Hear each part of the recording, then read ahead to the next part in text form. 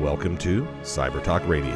I'm your host, Brett Pyatt, a 20-year internet security veteran, and I'm joined this week by Clarissa Ramon from Google Fiber.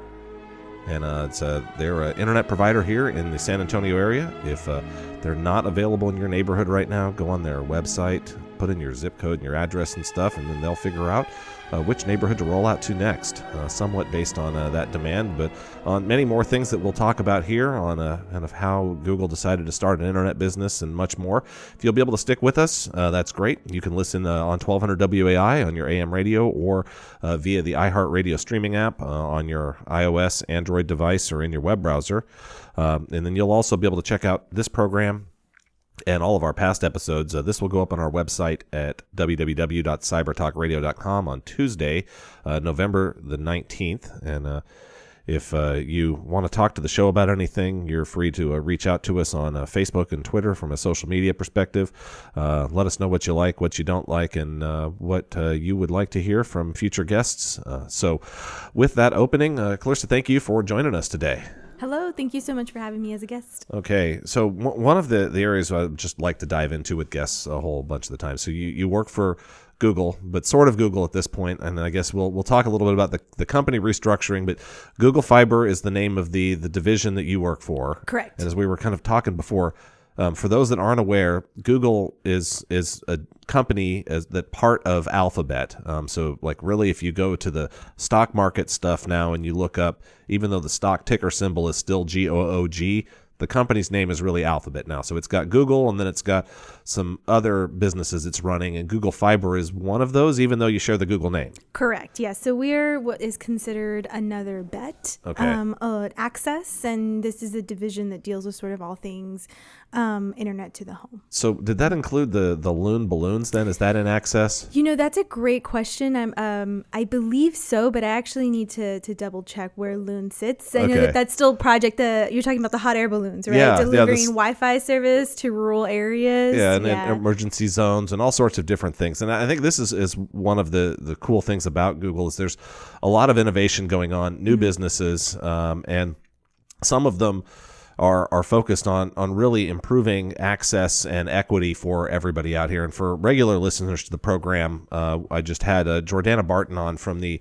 Federal Reserve Bank of Dallas San Antonio branch, where we talked all about the internet and a number of homes that have high-speed internet access in the San Antonio area, and kind of a lot of the research that the Federal Reserve Bank does around this as they're looking at the economic impacts of internet and the lack of internet access. So if you wanted to hear more nerdy financial details around that stuff, check out our archives. We're also out on all the podcasting apps out there. So if you have a favorite one, check us out. And if your favorite podcasting app does not have Cyber Talk Radio in there, let us know. We will fix that, and we will get you a Cyber Talk Radio t-shirt. There are two ways to get a t-shirt. Is find a podcasting app where we are not listed, or become a guest on the program. So if you do see folks with the Cyber Talk Radio t-shirt out here, they've either helped broaden our distribution, or they've come on the air to talk about the things that they know. So with Google Fiber, did it start back before the whole Alphabet thing? It did. It did. Okay, so it's been around before. Since when? It has been around officially, I would say, since, it's been about 8 years since Kansas City has been a full-fledged market. Okay. It originally started as an idea by the founders of Google, right? So Sergey Brin and Larry Page, who took a look at some comments that were actually going to be filed at the Federal Communications Commission around the National Broadband Plan and the status, the sort of state of broadband in the country, and said, this is not great. Yeah. And, we're a big company. What can we do to sort of infuse a solution sort of via competition into this marketplace? Like, what is our responsibility to this? And could we invest in a fiber network and provide internet service directly to residents? And that was essentially the idea behind Google Fiber. They put out a call for proposals in terms of markets who were interested in being the first Google Fiber market. They said, we haven't done this before, but we're looking for a municipality to sort of test this rollout in. About 1,000 cities applied to be that first city. Yeah. 1,000 cities, it said, yes, we would like competition. Yes, you can come to our market. And out of all of those applicants, Kansas City was selected to be the first city. So that is the market now that we have we've completely built out in terms of our footprint. We have the most customers, and it sort of provided the most information in terms of where we are going as a business. Yeah. And then a few years later, you came to San Antonio. Correct. So in between when Kansas City sort of became a full-fledged market and leadership said, okay, we're going to continue to invest in this. There is something here. It's not perfect. Right. We've learned a lot of lessons as a tech sort of software company getting into an infrastructure. Digging holes in the ground. Right. Which is incredibly disruptive, and not disruptive in sort of like the Silicon Valley move fast and break things. It's disruptive in like, oh my God, we've hit a sewer line or a water main. And, instead of, unlike products, that get rolled out where that really only impact the users who use them, infrastructure projects can affect anyone in sort of a close radius. So despite those sort of lessons, they decided to implement them and scale out. They saw that there was definitely a need, which again, I think was demonstrated by the over 1,000 applicants that, the sort of state of broadband, the state of connectivity in the United States stands to be improved. And we have a unique regulatory structure that really sort of pushes us in one direction and sort of places a lot of the responsibility on the private sector, on internet service providers to do something about it. So they got into the business, and between Kansas City and San Antonio launched about 9 to 10 markets, including Austin, Texas, Nashville, Tennessee, Atlanta, Georgia, and officially announced their commitment to San Antonio in August of 2015. Okay. And so you're also in Austin. Are you in any other cities in Texas? No, these are the only 2 markets in Texas. Okay. Yeah, Austin and San Antonio. Mm-hmm. And then so you've kind of gotten up to these 10 markets or 11 markets now. So with what was the last market you rolled out as the 11th, or was San Antonio? San Antonio was the most recent. Oh, number 11. Okay. We did. Yeah, we actually, we made it in is kind of the way I describe it to folks. Before essentially there was a pivot away from scale, right, to that of, all right, let's pause here for a moment. We've got a lot of work going on in a lot of different places. Let's perfect our business model before we sort of restart the engines again and look at other markets. Yeah. So in San Antonio right now, kind of where are you at on a rollout, and then what's going on? Yeah. So as I mentioned, we officially announced to San Antonio we're coming in August of 2015. There was some anticipation there, and since 2015, essentially that local team got rocking and rolling on designing and engineering our network, our footprint in San Antonio. Construction officially started in 2016, and we connected our first Google Fiber customer in November of 2017. So just to give you an idea, I know that sounds like a long timeline. Not coming from this guy in the phone company world. Yeah. Right. Oh, your background, I think you understand maybe more so than the average consumer. Yeah. Who sees, maybe, understood from the media that Google Fiber was an exciting development. There was buzz around our announcement, and then sort of like not. Yeah. A lot of activity from a customer perspective, So, but we are an infrastructure. We're in the business of infrastructure. We're a construction project first and foremost. I go to a lot of neighborhood association meetings, and I usually start off by saying, I used to jump right in to Google Fiber, and these are our products, and this is what we're going to do, and it's very exciting. And at the end, people would be like, so it's internet. Yes. So I really learned to sort of start from scratch and say, who's heard of Google? Lots of people raise their hands, and then talk about the story that I just told in terms of why, this tech company decided to get into the telecom industry, essentially. Yeah. And so a couple of things I think worth clarifying, for your audience, you already know these, but we don't use any other provider's infrastructure, right? We are building our own end-to-end fiber network.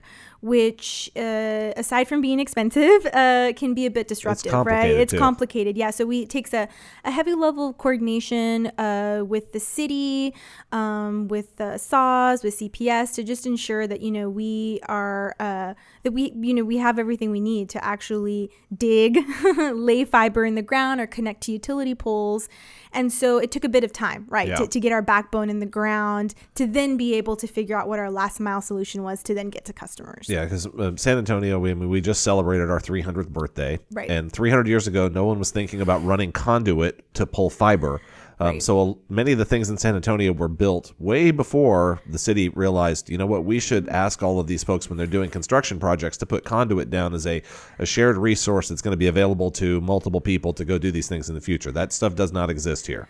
Right. I mean, and when you think about other sort of our legacy communication platform is, little more than 100 years old, right? Yeah. So this is, if you think of like the level and the speed of innovation, the speed at which it's happened, it's all happened pretty fast, I would say. And, obviously I think there are decisions maybe as policymakers or as industry might have made differently if we would have known, utility poles could become an eyesore after a few decades, and wouldn't it be nice if sort of everything was underground? But the cost of that not only is, financial, it's confusing for people, right? Especially if you lived in a neighborhood for a while and you see your streets torn up and people tell you it's for internet, and maybe you don't use the internet, or you don't want the internet, or you don't want the disruption. And so balancing sort of those views has been part of our, part of what we've been trying to do here and part of our work. Yeah. Mm-hmm. Oh, and I mean, it's tricky. Because in many of the places in San Antonio, there's not even underground internet. You're probably getting your internet off of one of those utility poles, and it's coming either from an existing phone company or one of the competitive local exchange carriers. I'm going to use a nerdy in-industry word. So there's the incumbent local exchange carrier here, who was Southwestern Bell, if you go back in the day, or if you go way back, AT&T, before they broke it up into multiple phone companies, which is now AT&T again. Right. And that's a whole separate story you can go read about on Wikipedia. But then there's competitive local exchange carriers in this area. So like you may have Grande or Guadalupe Valley Telephone or some of the others that have put infrastructure in place over time, but most of those folks don't have stuff underneath ground in a lot of cases. They're figuring out how to get access to those same utility poles and stringing things. Or you've got then the cable companies who were delivering TV via coax cable, and now they're delivering TV and internet. And maybe you're getting your TV service via those folks now over an internet connection from them, and you're streaming that television. And so yeah, things have changed a ton over the last 20 years, and cities are slow to evolve, and that's good and bad in both ways. As if you rush in the wrong direction, then it can be expensive to get yourself back out. But if you aren't making steps forward in a lot of areas, then you end up where we are now. And I think as most folks think, and if you listen to the recent episode with Jordana Barton from the Federal Reserve Bank of Dallas, 1 in 3, roughly, households here in San Antonio don't have access to high-speed internet. And high-speed really, like the definition of that has changed somewhat over time as well. So it started off of like when we moved from dial-up modem to DSL. And so like if you could get a kind of a basic DSL connection, that was considered high-speed 20 years ago. That's not considered high-speed anymore, because if you're trying to do things like even say you had a child at home and they were going to try to get some how-to on a science project or a math lesson, and they were going to use YouTube or Khan Academy or something else to stream that lesson and that video, not going to work real well over a low speed at this point DSL connection. So you really need higher speed to be able to benefit from all the good of the internet and to provide equal educational access to all of these families. I mean, to those listening to this program, especially if you're listening via the iHeartRadio streaming app or if you're listening on a podcast on the replay, you probably take internet access for granted. But imagine either you as a teenager or you as a parent of kids in school, if you don't have a computer at home and you don't have internet access at home, how hard it would be to do your homework, or how hard would it be for your kids to do homework. And I think this is one of the things that Google was really looking to solve. This is Brett's perspective on this, but you may or may not be able to take that stance. But it's like if you've got 1 in 3 households here in San Antonio that aren't using the internet at home, from the other side of Google's business, they can't be a customer of y'all's. Right. So that is sort of the short answer in terms of, why digital inclusion is important, and obviously is not the whole story. And taking a bit of a step back, the FCC defines broadband as 25 megs up and down. Yeah. And so, that's not necessarily a standard that always existed, to your point, in terms of what is considered high speed, what's considered sufficient. And so we use that 25 meg up and down as sort of a baseline. And when it comes to the data around, what the digital divide looks like in San Antonio, who's online, who's not, there are different sources. I've heard, the 1 in 3, the 1 in 4, according to a report from the National Digital Inclusion Alliance, we rank 35 in terms of worst connected cities. Yeah. I think we rank dead last in the top 25 metros. Right. And up to 17, I think, and according to some other studies. So I think it a little bit varies on your source. There, the FCC obviously has connectivity data at a national level. We sort of use the American Consumer Survey as, our source of truth. But, at the end, regardless of sort of what your source is or how you look at this, there is a divide in San Antonio. There is a divide in this country, right, between urban and rural areas. And so part of the challenge in being in this industry is figuring out strategies and partnerships to reach folks on the other side of that divide, right? Yeah. I think, you mentioned for folks that might be listening to this podcast, or in the technology field, those folks are low-hanging fruit. We say Google Fiber, and lots of times they might already be on our mailing list or customers already. But I talk to a lot of folks. I go to, several neighborhood association meetings, and there's still a lot of questions. There's still a lot of, I would say, just, folks that just really are not super familiar with the state of the internet, what it means, how it's built, how it works. And so part of my role is to tell that story, right? Yeah. And connect those dots. No, and this is, I think it's always an interesting one of like stuff that you're inside your own industry and inside your own bubble that you take for granted. It's like everyone understands what the internet is, how important it is for them from an educational perspective, a workforce participation, a continuing education, all of these things. And that as we continue this conversation, I mean, back to these stats, is that 1 out of 3 households here, if we just peanut butter blend the total population, I mean, that means 700,000 people roughly in the San Antonio area do not have high-speed internet at home. Right. And I mean, that's just a huge impact for the economic productivity, which is why someone like the Federal Reserve studies this stuff. And, just to touch on that, that statistic, it may sound daunting or, like unrealistic. I actually still have conversations. I've been in this role for almost 5 years, and there are still folks who you could present that statistic to and say they'll react. Their reaction will be, that's not true. Or you're telling me that folks today don't have internet because maybe they live in an area where, to your point, it might be taken for granted. Yeah. And I want to say something about those households too, is that there is a lot of research around what the barriers are. So there has been studies on what exactly is preventing folks from adopting the internet. The top 3 barriers, I believe Jordana might have touched on these, but, cost. Obviously, affordability all consistently sort of ranks number 1. Is it cost prohibitive to pay for an internet connection? We know that the industry trend obviously is to push customers towards bundles, which maybe they may not necessarily need. And lack of a device, so an affordable device, right? Maybe not having a computer at home. Because the internet does not do any good without a computer. Correct. And then finally you get to like the digital literacy, digital skills, right? Yeah. Maybe I have a device, but I'm not fully leveraging its potential because my skills have just not been polished, right? I don't have an email account. I don't pay my bills online. I maybe have concerns around privacy, or, maybe for elderly populations that feel like they're going to break it. They're going to break their computer or break their device. So when it comes to, again, reaching those folks, we've got to figure out how we can help address those barriers to get them over on the other side. Yeah, I mean, I think there's the good news is if you're listening to this program, there's a bunch of stuff out there to help you. So like from the senior citizen perspective, if you're worried about going online and getting hacked, we've had Diane Cuellar on, who's a nonprofit that she runs called Oats that is rolling out literacy and cybersecurity awareness training to our senior citizen population at a bunch of San Antonio library branches, and they'll bring the training to other facilities as well. If you want to check them out, you can go on our website at www.cybertalkradio.com, provided you have internet.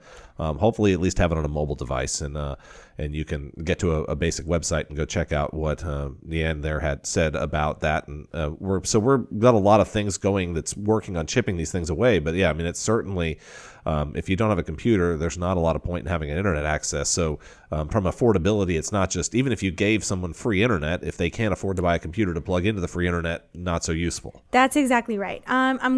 We in 2016, to your point exactly, we figured that out essentially. So former Secretary of HUD, the Housing and Urban Development Department, our former mayor, Julian Castro, launched a program called Connect Home.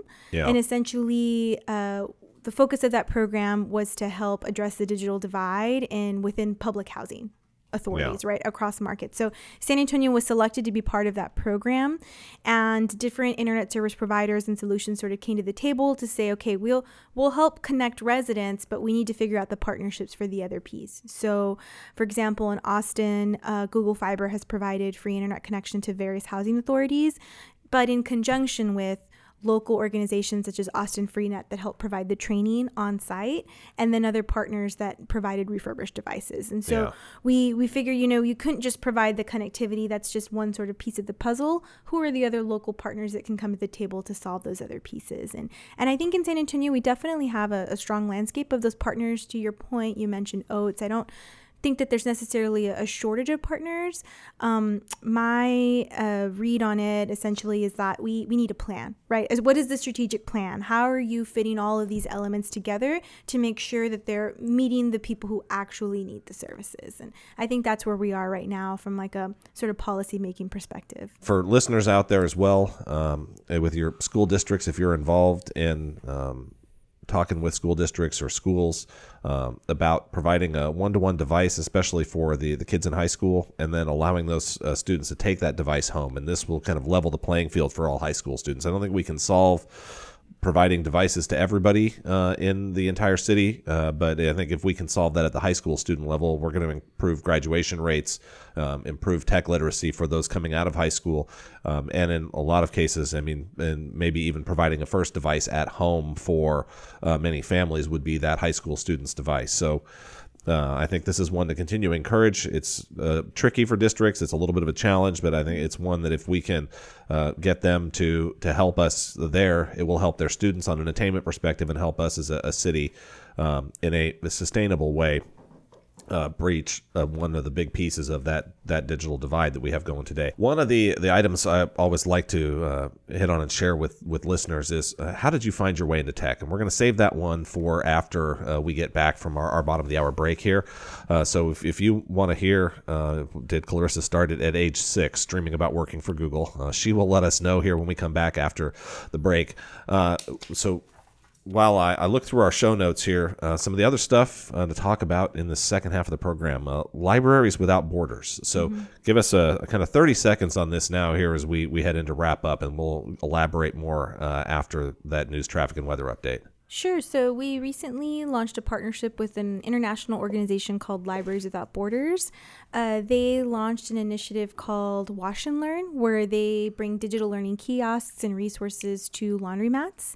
They have this program in about 8 other markets, and Google Fiber leadership were very impressed with the outcomes and figured that San Antonio would be a great place to try and pilot this. So San Antonio is the first Texas market that they've expanded into, and essentially is to meet people. The goal of the program is to meet people where they're at, right? Sort of outside of those traditional digital inclusion places like libraries or schools. Sounds good. So you're listening to 1200 WAI. This is Cyber Talk Radio, and I'm discussing internet with the lead for Google Fiber on government and community affairs here in San Antonio. We will be back to figure out how she found her way into the technology industry and kind of much more about what Google's been working on with their fiber division here in the San Antonio area.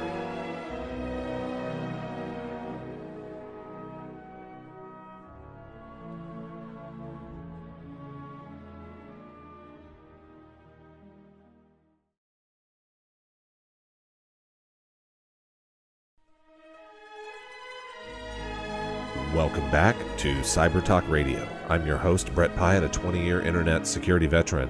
And this week, we're talking about Google Fiber in San Antonio, and I'm joined by Clarissa Ramon, the Government and Community Affairs Manager for Google Fiber here.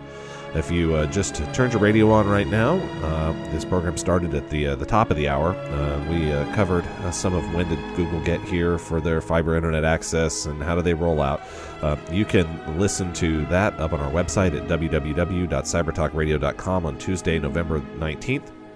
It'll also go up on the iHeartRadio archives, and it'll go up on all the different podcasting apps all across the internet. So if you kind of wanted to hear the first half of the program, you can do that there. And if you stuck with us through that bottom of the hour break, but will need to leave before we wrap the program up, you'll also be able to listen to the rest of this segment where we're going to talk a little bit about Wash and Learn. We did talk about that for just a moment before the start of the break. Now, we're going to begin this segment talking about how did you found your way into working for Google. So a lot of our listeners out here might be on a Cyber Patriot team in high school, and they might be thinking, you know what, I want to work in tech. So a career at Google is something that many folks dream about. How did you find your way there? Yeah, so to start at the beginning, I'm from San Antonio, grew up here, graduated from St. Mary's University about 10 years ago. And you majored in computer science? I did not major. I majored in a different science, a political science, which not as technical, but I was very interested in public policy. And to clarify to your point, I didn't start out thinking I would work in technology or a tech company like Google. I was hyper interested, hyper focused in public policy. I thought I would work in government. I developed an interest in public policy, I would say, from an early age. My parents met as my father's an immigrant. My parents met as migrant workers. Throughout their life here in Texas, they experienced discrimination. And the older you get, you start to realize that not everybody starts from the same place. Not everybody has access to the same level of resources, and you start to wonder why. And I think public policy is one of the ways to get at the why, right? Yes. And not only get at the why, but also help develop solutions. So, but at the same time, I'm also a community college kid. I did my first 2 years at Northwest Vista College. Wasn't exactly sure what I wanted to do sort of with the rest of my life. And actually today, to clarify, I'm still not super sure what I want to do with the rest of my life. But at that moment, I that was my path, right? It was something to do with public policy. So after college, I worked for a time at a nonprofit that currently, or facility that doesn't exist anymore, but it was in what's now known as the Guadalupe Cultural Arts District on the inner west side of San Antonio. There was a computer lab there. It was also functioned as a coffee shop. Well, it was a coffee shop that had free computer access, correct. Okay.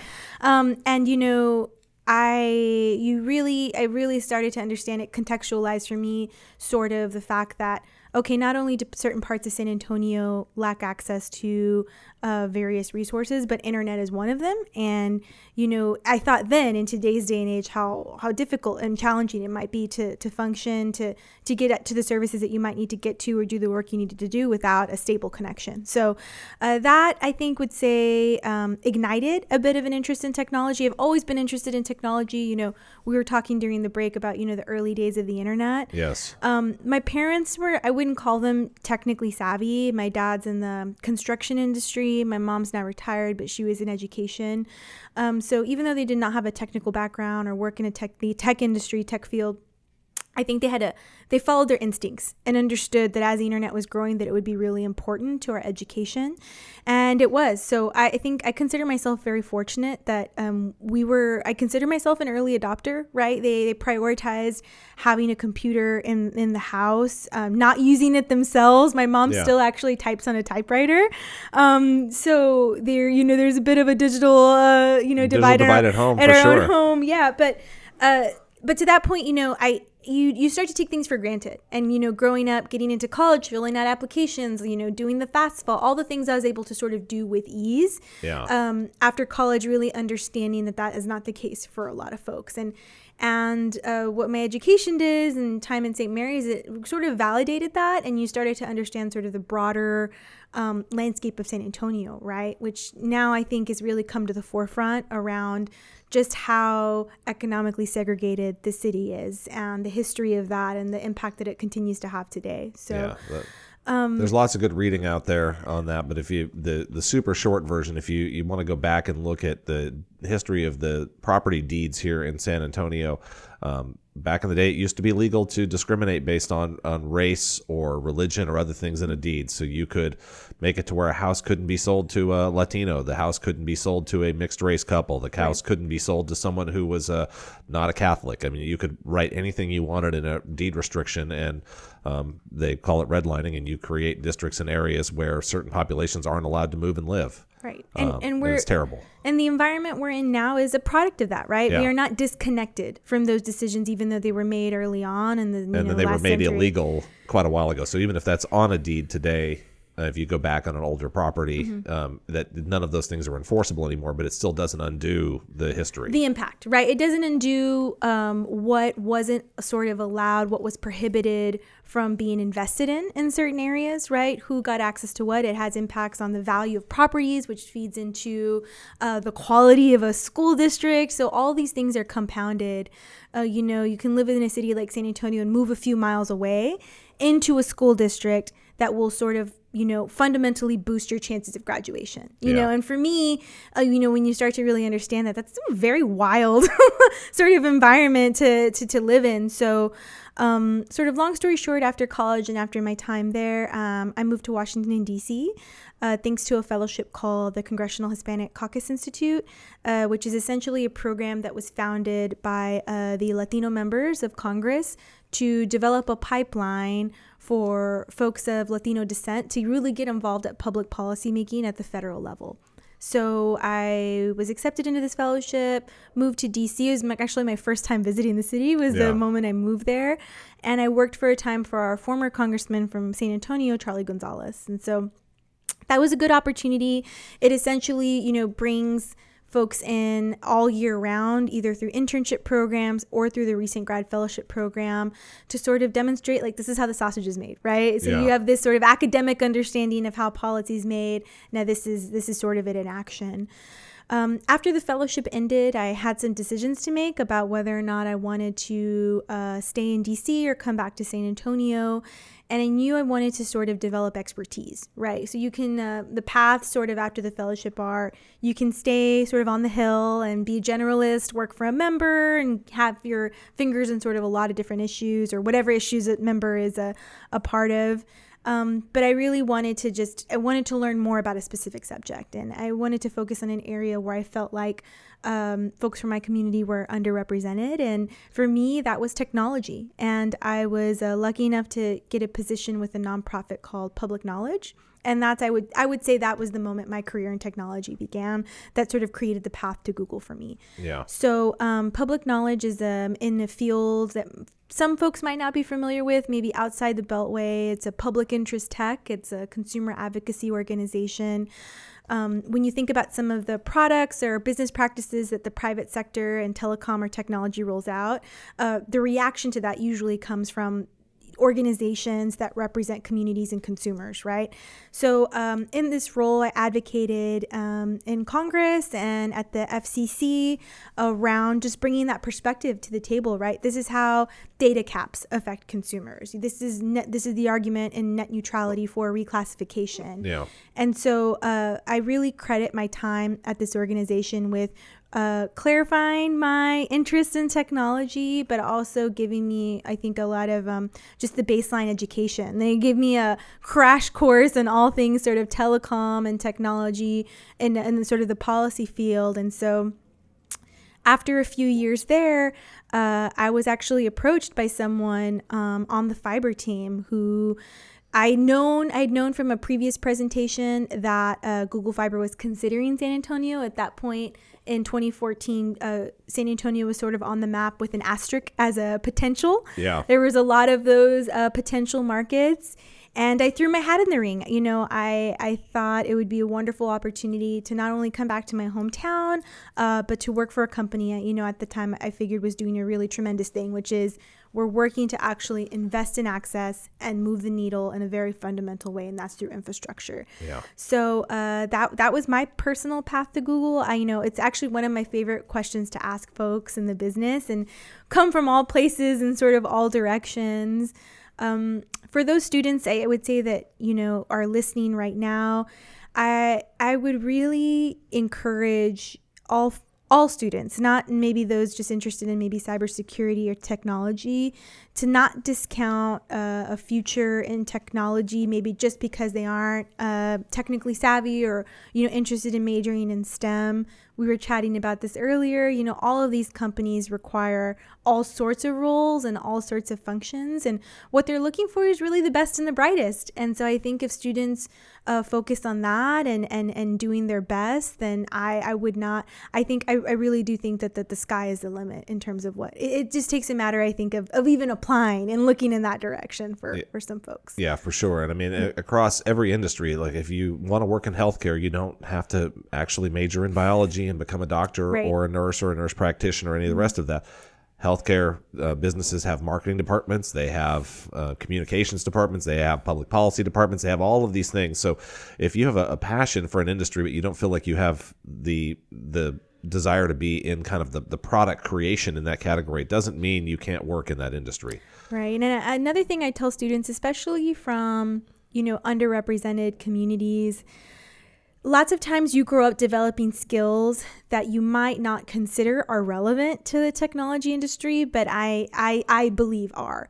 So, for example, if you're bilingual, you have a capacity to learn another language, and you should absolutely look at coding. Yes. If you grew up with parents who maybe are not native English speakers, and you grew up from an early age translating for them, and you grew up translating complex subjects, you could probably be a program manager. It is, you know, you've been sort of trained from that from an early age, and sort of so on and so forth, right? And you bring a perspective that I will say is really needed right now in this industry, you know, in informing the types of products and policies that are developed, right? Because I think more often than not, there are not enough folks at the table who come from backgrounds or communities that are sort of the decision makers, if that makes sense, right? Yeah, so don't discount that experience. It's also valuable. We've seen all sorts of, you want to go out there and use your favorite search engine and look for AI, machine learning training gone wrong.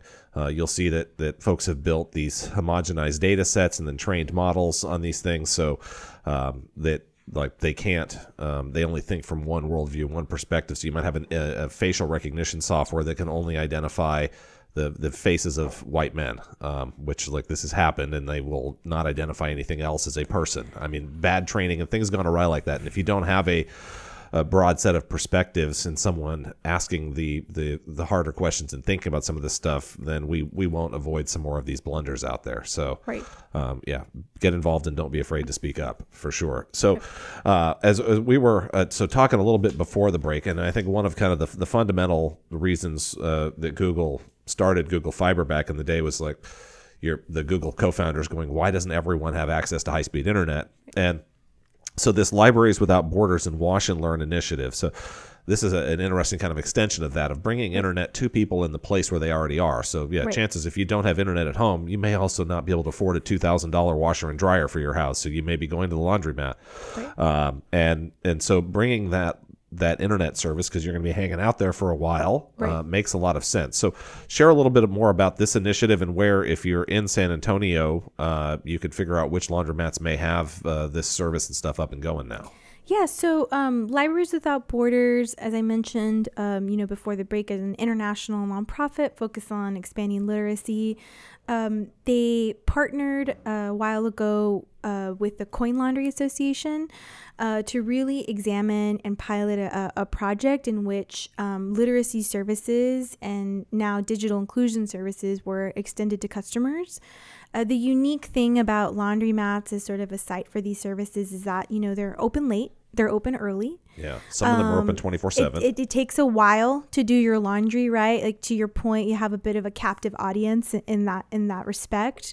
Lots of times people take their kids or family members to get this done, and if you aren't bringing things for them to do, it can be a bit of a boring experience. And so after launching in places like Baltimore and Minneapolis, Google Fiber was fairly impressed with some of the outcomes and wanted to bring that program to one of our markets. And we decided on San Antonio as an interesting and as a good place to pilot this as a partner for our business. So essentially, the Wash and Learn initiative includes the installation of digital kiosks in select laundromats within a specific market. Currently, this pilot involves 2 laundromats, but we're looking at scaling those. The official launch was a couple of weeks ago on October 18th. It includes programming partners. So the funding that we provided to Libraries Without Borders for this project essentially sponsors the salary of a local project coordinator. So there's an amazing local project coordinator. Her name's Lisa Alvarenga. She's from San Antonio. She actually used to work at the bibliothèque and do programming there. And so she's facilitating a lot of the programming, bringing and recruiting partners to come to the table. And when I say partners, I actually mean organizations or entities that are interested in extending their programming to customers at these sites, right? So 2 of the main programming partners currently are the San Antonio Public Library and the Bexar County Bibliothèque, which, they bring their own approaches to this issue. Yes. They obviously have their own branches.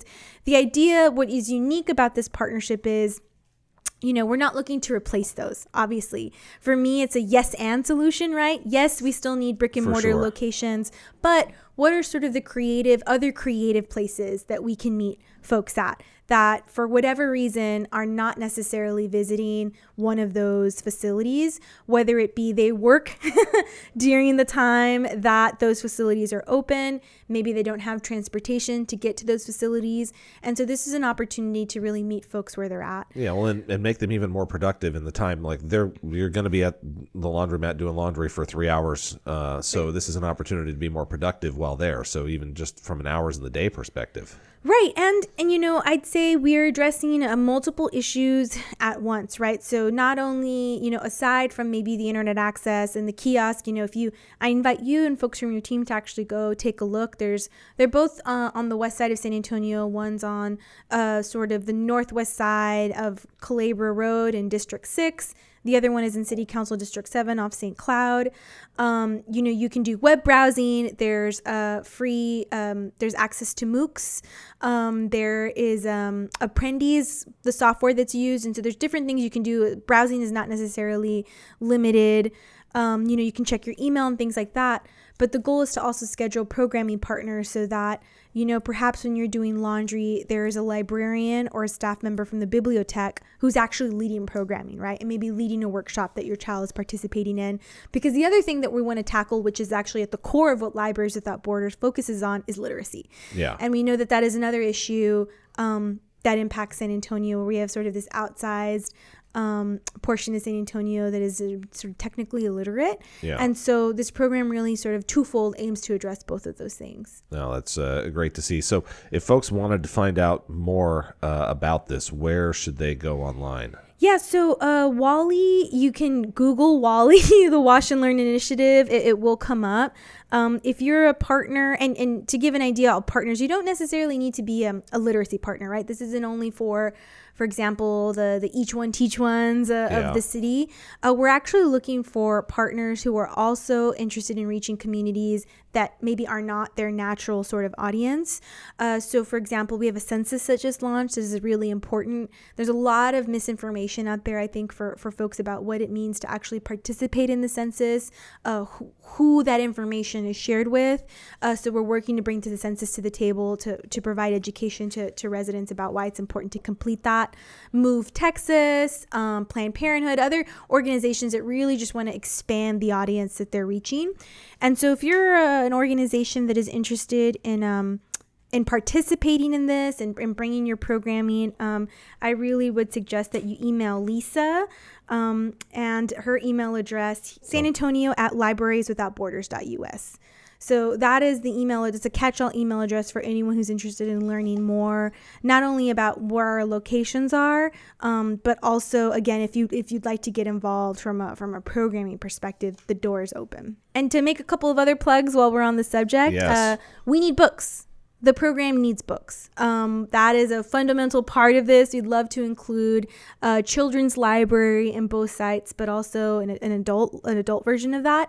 Bibliotech does a lot of outreach around their program. Really, all you need to access the bibliotech, or actually, SAPL has an free online database of books and resources. You really only need a smartphone to access both of those. But in addition to that, we would love to have hard copies of books.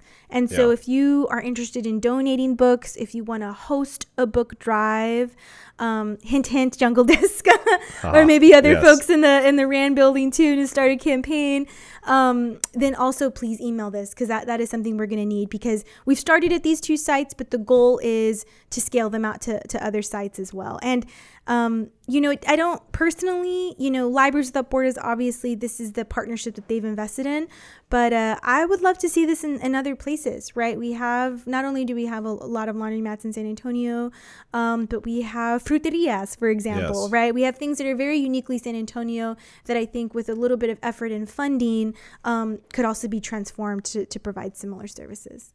You're listening to 1200 WAI. This is Cyber Talk Radio, and we're talking all about Google Fiber and all of the other things going on in the San Antonio market. And I think this applies to San Antonio, but many cities across the U.S., and especially if you get out into more rural towns and cities. Those cities that are 25,000 to 100,000 people all over face many of the same challenges that some of the areas of San Antonio as a major metro face. And this is one, if we don't solve this, we're going to continue to see further problems between this urban and rural divide, and between the affluent neighborhoods and inaffluent neighborhood divides. And if we really want to grow this country, we want to grow our economy, we want to do all the things to increase productivity and increase opportunity, internet access is something now, and high-speed internet access is something that is as fundamental as electricity and water.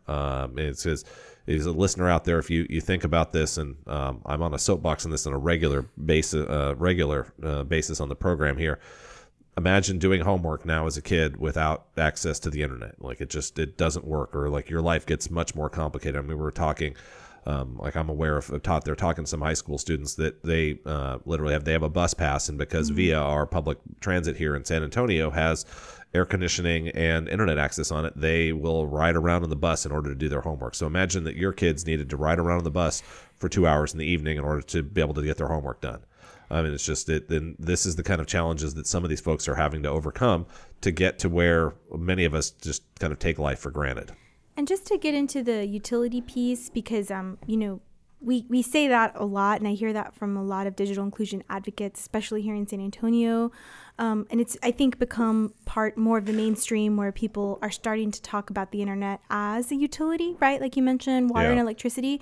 I think it's important to clarify the why in that. And that is because of early decisions in the early 2000s, public policy decisions that essentially deregulated broadband and separated broadband out from sort of a traditional communication service. Yeah, on your telephone bill, there may be a universal access fee that you have on there, but that's just to provide dial tone phone line to houses in rural areas. It does not allow for funding specifically to provide internet, and especially not high-speed internet. Right, and some folks will argue, that was a great thing. It led to innovation and led to a lot of the products and services now that we've sort of come to depend on. But the flip side of that is that it also provided a lot less incentive and a lot more freedom for internet service providers, cable providers to, I don't want to say pick and choose, but to really focus in on certain populations in terms of where they serve. So I think that distinction is important because, we can say that, but for the United States, I think it's important to also get into the why, and that this was essentially a public policy decision. It's not there's not a technical reason internet can't be provided anywhere. It is really just a matter of what is the regulatory structure of your community, of your state, because that will definitely influence the sort of solutions that are available for your community. Yeah, this is an interesting one. I think we're going to continue to see some evolution in this. We have companies such as SpaceX maybe launching a whole satellite mesh that's going to allow people to have internet access everywhere. Lots of evolution coming in this market. So hopefully, I think as we're looking back a decade from now, high-speed internet is available to everyone, everywhere in the world at an affordable price. Thank you very much for joining us on Cyber Talk Radio.